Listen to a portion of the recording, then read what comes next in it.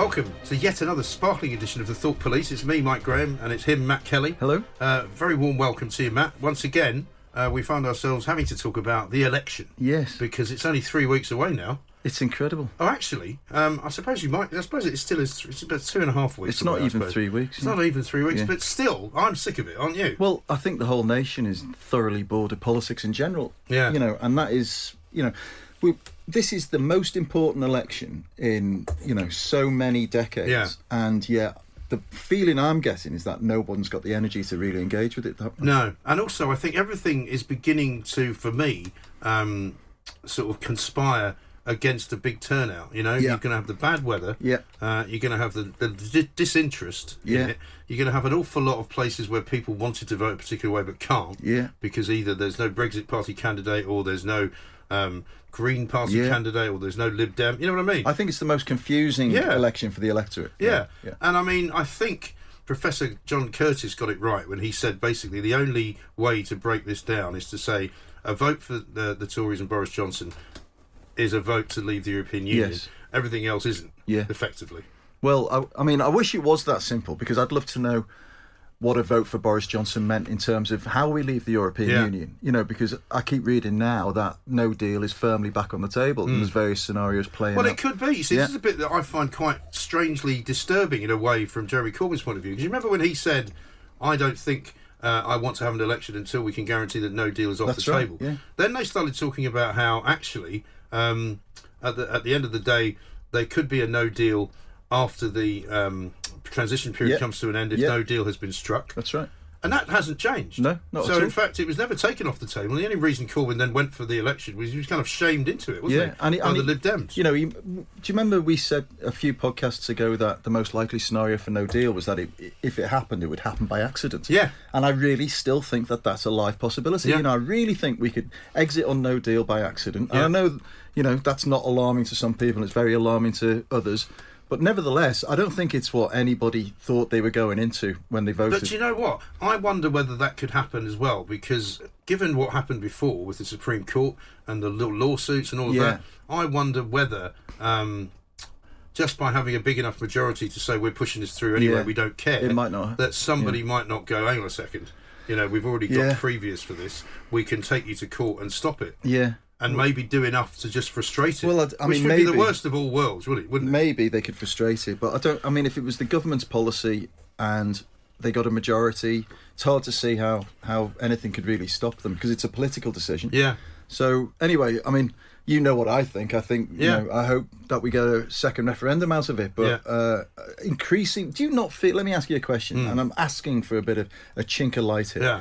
Don't you feel the more complex it gets and the more troublesome it gets, and the fact that most people out there are feeling, do you know what, can we just move the hell on? Yeah. Don't you think that the best way to get that closure is to ask the people again?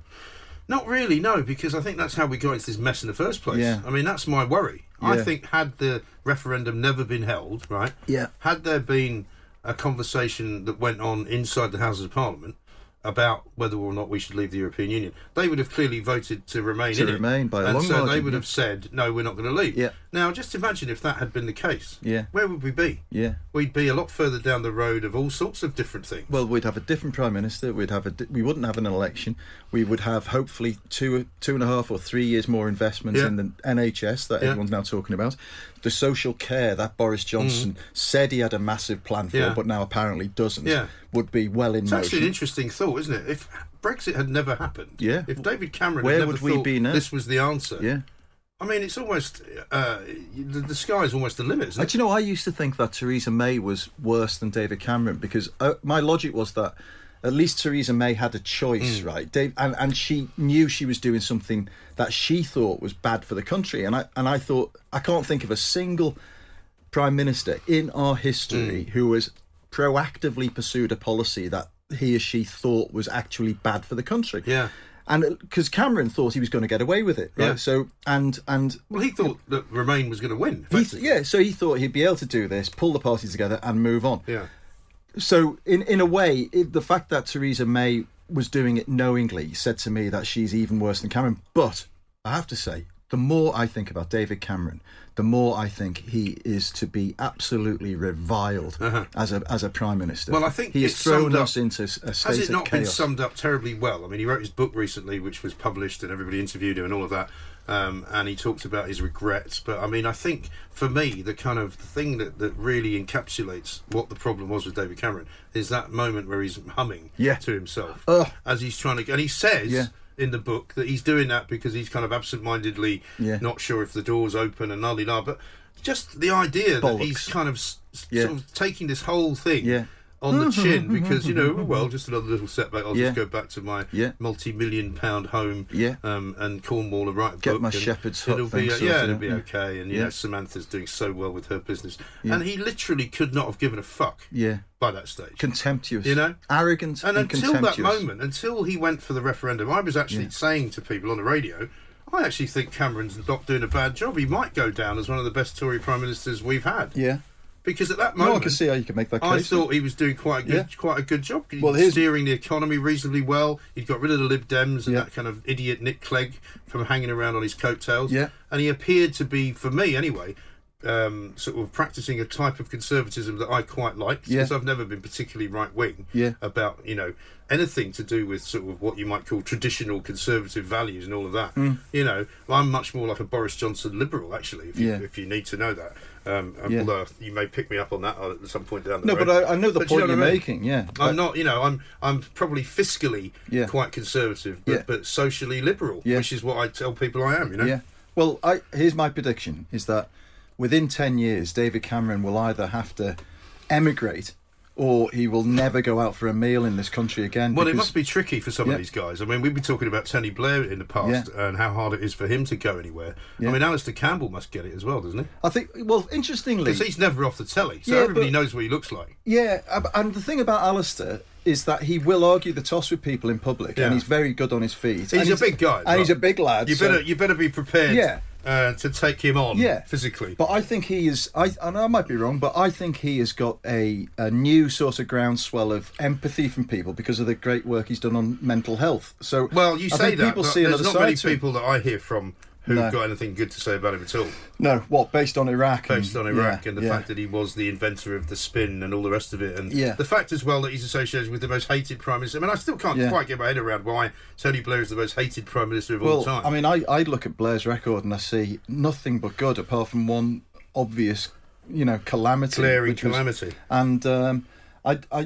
maybe I'll get a lot of stick for saying this, but I think it's grossly unfair that the guy is tarnished like that. Listen, it's one of the few things that a lot of people that like me and like my radio show don't like about me is my defence of Tony Blair. Because, if you imagine or remember what Britain was like before 1997, it was pretty backward. It was not technologically up to speed.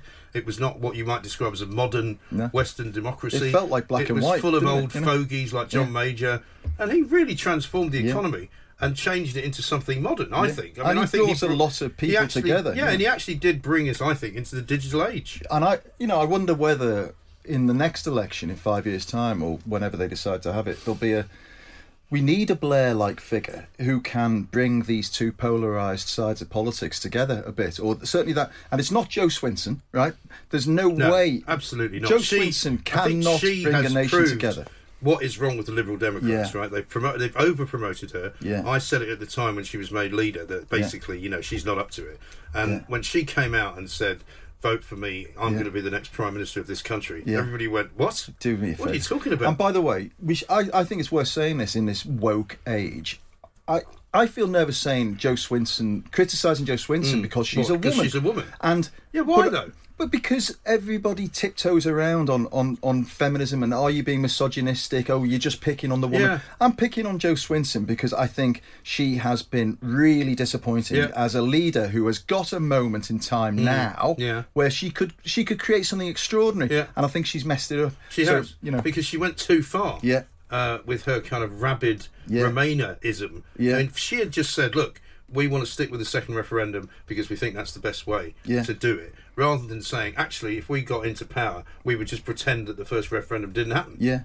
I that agree. Would be it. I mean, that was nonsense. Well, they did that to up the ante against Labour, who had suddenly, they thought Labour's now standing on our turf, so we'll have to go even more extreme. Right. Even I thought that was ridiculous. You can't just say, oh, by the way, let's just can it. Yeah. I mean, people would pull the Houses of Parliament down if you did that. Oh, they would. And I'd be with them. Yeah, that would be very dangerous behaviour indeed. And then for her to willfully misuse statistics and polls and make out that, because it always happens with Lib Dems, though, just because they got a few extra MPs who only got there because they walked across the aisle from Labour and from the Tory party, it looks now, polling wise anyway, that they're not going to keep any of those extra MPs, that they're just going to have the same number roughly as they had before they all defected. They might get an extra 1 or 2. So this kind of delusion that they all suffer from, if this could be replicated across the land like it was in the European elections, we won the European elections when they didn't, right? But they did get a big share of the vote because that's what they always get. Yeah. They always get a big share of the vote, but they don't get a big share of the seats. My problem is I don't like anyone right now. I mean, not just obviously. What about me? Socially, obviously, Okay. I've always felt like that. But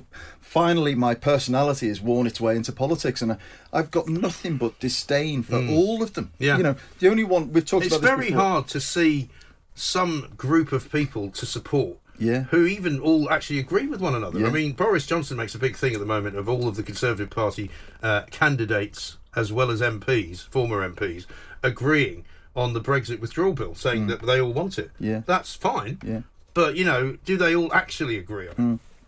Will they all agree when they've finally got their seat and their constituents are saying, have you taken leave of your senses, mate? We don't want to leave the European Union. Well, except, I suppose, if they do get that big majority, they've got 5 more years. So they've got 5 years in sitting there in power to just carry on. Yeah, I can't wait for the day when we can stop talking about bloody Brexit. Yeah. And move it ain't on. coming anytime soon. No, I know. That's my fear, is we'll spend all of next year, for sure, maybe all of 21, talking about it. The NHS will still be in a state of absolute chaos. Well, no, because it will have 50,000 more nurses. Except for the 19,000 that are already employed. But hang on. Did you hear Nicky Morgan on GM on Good Morning Britain yesterday? Didn't. No. So Susanna Reid tore her to pieces. She said, but hang on, Nicky. Susanna Reid's getting good at that. She's very good. She's always been good, I think. She gets drowned out a little bit sometimes by the bloke who sits next to her, who can't keep his gob shut. Former boss. Yeah, but she said, but Nicky, 19,000 of them are already working. And she said, no, but our strategy is to encourage them to stay in their jobs. Therefore, we're counting them as part of the 50,000. I'm sorry, no matter how well you cut that, it's not going to work. But do they think we're bloody idiots? They must do. Well, I think they must do, because I think they must think, if we put that number out there and we keep saying it, 50,000 nurses, 50,000 nurses, same way that Corbyn says the Trump sell-off, and he just keeps saying it. I had John McDonnell on the other day, right? I said, why do you insist on telling this lie? It's a lie. It's not true. Yeah. What did he say? He said, well, it is true. He said, all you've got to do is look at the redacted documents that Jeremy held up at conference to see that, they're already in talks to sell. I said, no, those talks are about buying medicine. Yeah. Right? And they're not secret because you know about them. Yeah. Two, they're buying medicine, right, from the only company in the world that makes that particular medicine for a particular, I think it's for cystic fibrosis or something.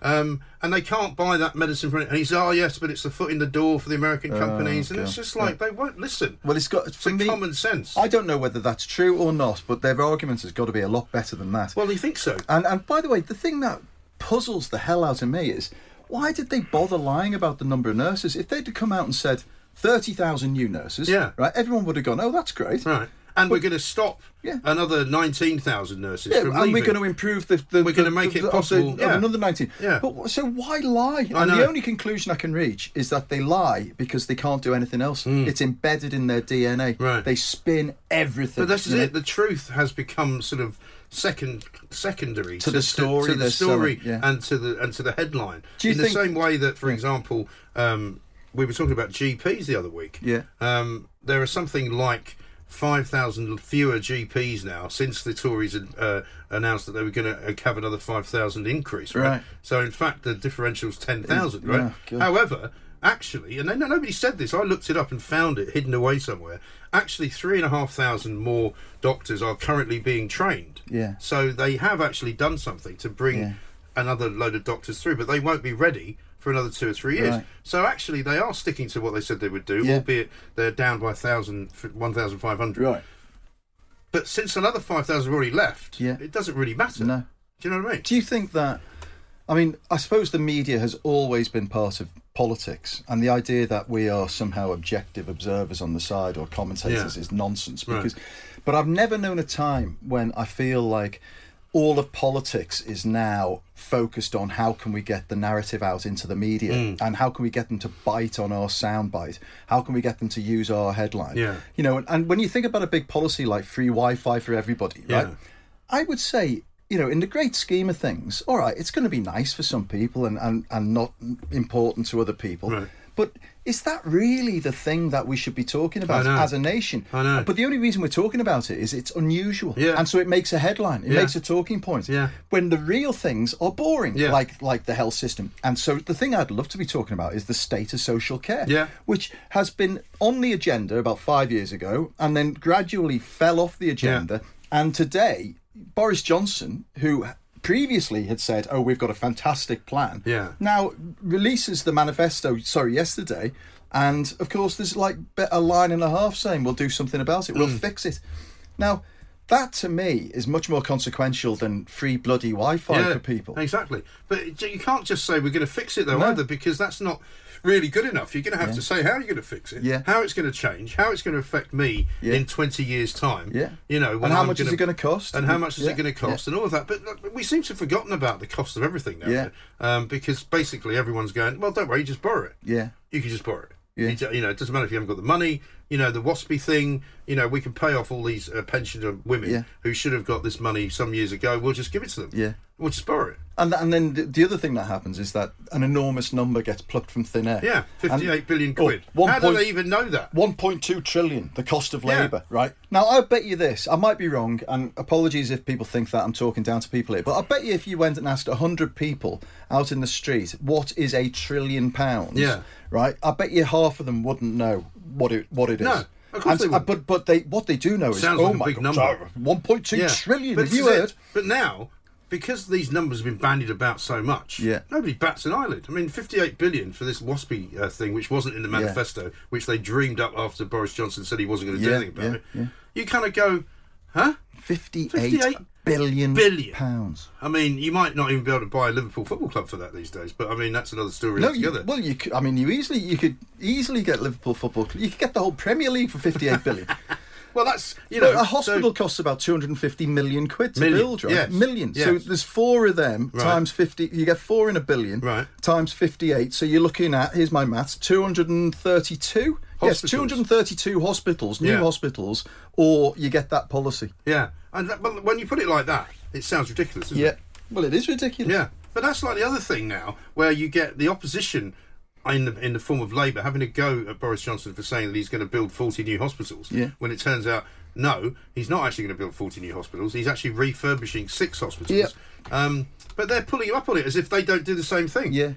And the rest of us are sitting around going, would you people just get your fucking act together and tell us the truth? But you know what? Do people want to hear the truth? Are they that asked? Because there Maybe are things like fact check, and the BBC does. Yeah, but now there's so much of that even that's been corrupted. Because there are now things called fact check, which are actually not fact check. I mean, the Tory party got into a lot of hot water because they renamed their Twitter account. But I mean, is that really important? Well, I think the deceit behind it is important. But it wasn't deceitful. They had CC...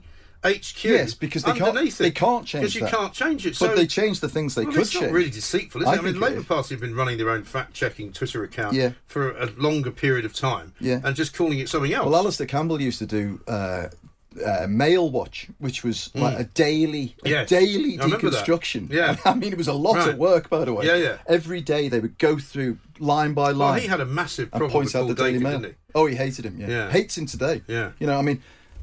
See, that's where I think it's wrong. I don't think that your politics should make you hate people. But I think, to be fair to Campbell, right, and I can't speak for him, but I think he hated Dacre because of what he represented and what he was doing through the Daily Mail, which was, you know, scary. Dacre was a brilliant editor. Listen, so this is the problem for journalists, isn't it? Is that, and you're going to have to hear this whole paragraph before you start slagging me off, folks. Paul Dacre was a brilliant editor. If you are talking about the production and the crafting of a newspaper, and more importantly, getting across your message in very vivid terms. No one better. But that doesn't mean he wasn't like a cancer, I think, in people's Really? minds, because You think that? his whole business model was about scaring people and making people feel like women had a place and immigrants had a place. See, I don't agree with that at all. I see him completely differently. Really? Yeah, very much so. Because after all, this is a guy who championed the case of Stephen Lawrence. Yeah, right? but this is always dragged out. And well, you can't just not drag no, it out. but it was one case, and you know the antecedents of that. That Yeah. Stephen Lawrence's dad was painting his Paul house. Dacre's decorator. Yeah, right. But still, And he paid yeah, but no hang on. attention to But it. hang on, if he was such a cancer on society, Yeah. he would not have done what you suggest that he did. You're saying he did it out of some other reason, I think other than yeah. wanting to actually redress No. the balance of justice. Do you know what I think he did it out of? And again, I think my argument supports it. I think he did it because he's such a brilliant journalist, and he knew he could, almost without risk. Everyone talks about how marvellously brave it was, but he knew there was a stack of evidence against those thugs, Yeah. and he knew He without also knew risk. they were thugs. Yes, and he could put them on the front page and say Yeah. murderers sue us if you don't like Yeah. it. Because he knew a civil court would never find against him. Because the technicality Yeah, but is... he still did it though. So I think you're being slightly disingenuous here. Yes, he because did do it. You're using your own prejudice to belittle something that he did, which was pretty important at the time. Well, also, the other fact on that... I don't disagree listen, with you. I don't disagree Listen, that... I don't say you can't do that. Yeah. But I think had he had a different point of view politically, you might not be saying that.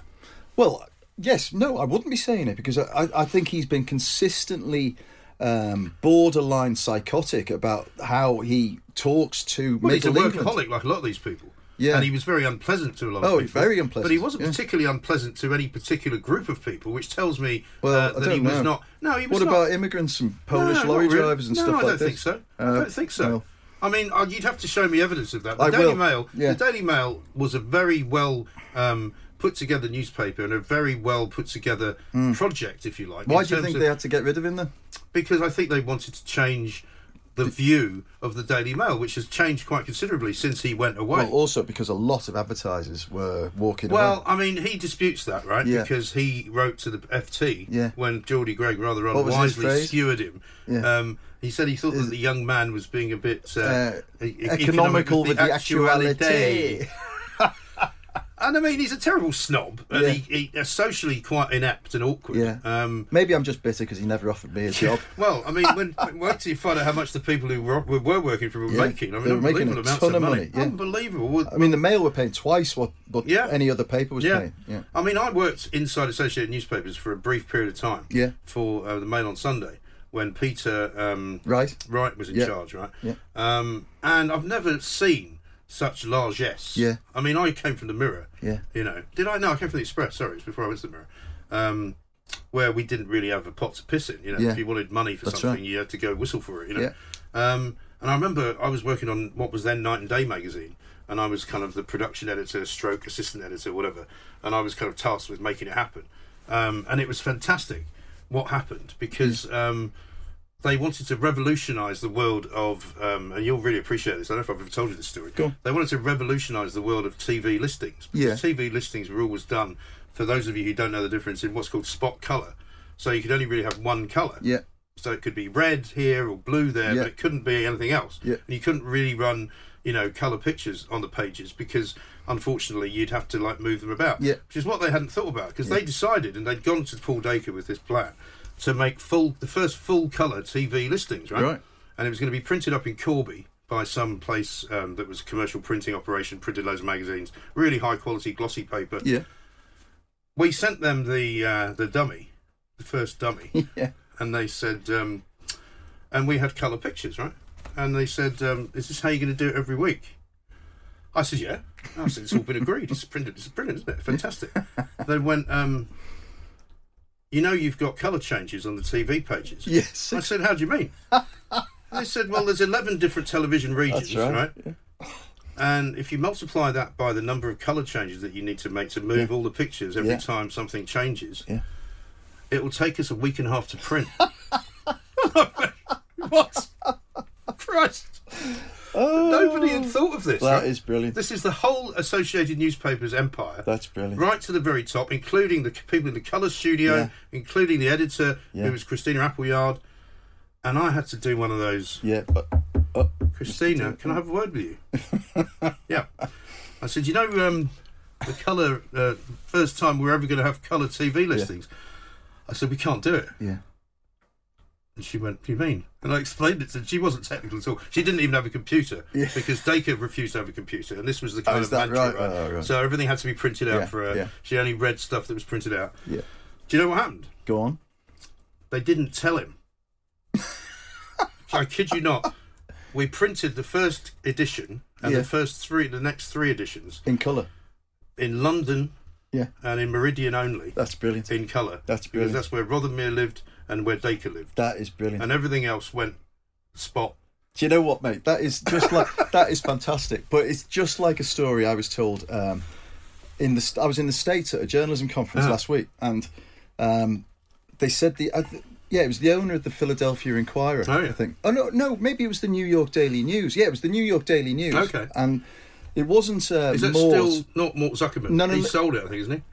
Yes, no, he sold it now, but it was the one before Mort Zuckerman who owned it. Okay. And this guy had been somewhere and had been to a conference or something like that, and they'd said to him, the colour of the future is green, right? Everything is going to be branded green, and, you know, this isn't about 1970 or something. Okay. So this guy comes back and says to his distribution manager, I want every single distribution van and every single vending point painted green, right? And the guy said, have you any idea how many vans and vending points there are? There's like about 4,000 right, across the whole of New York City. And the guy said, I don't care, I want them all painted green. So they went away and they costed it up, and it was like more than the annual revenue of the business or something. And it would take years. So what they did was they knew where this guy lived, right? And he had a very habitual pattern when he was in New York of about 3 blocks. He'd go to the office, then he'd go to his favourite restaurant, and he'd go home. Right. So they painted all of the vans on that route green, all the vending points green. And apparently, I am told, if you go there today, those vans on that route and those vending points are all still green. Brilliant.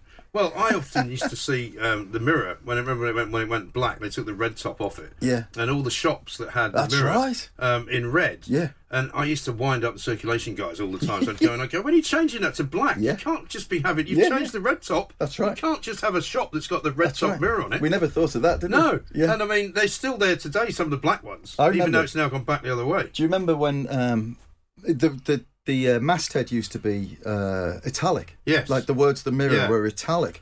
And when Piers Morgan joined, he decided that it was better to have them upright, right? But he was very nervous about this huge reaction from readers, you know, because journalists always absolutely terrify themselves that you change something, everyone will stop buying the paper because readers hate change. So we changed the masthead over the course of a fortnight, right, degree by degree, getting more and more upright until the masthead was finally upright. Right. Of course, nobody noticed apart from the circulation department, who had 1 million bloody shops out there with italic windscreens. Right. Unbelievable. We're out of time already. That was the Thought Police. We'll be back on Thursday.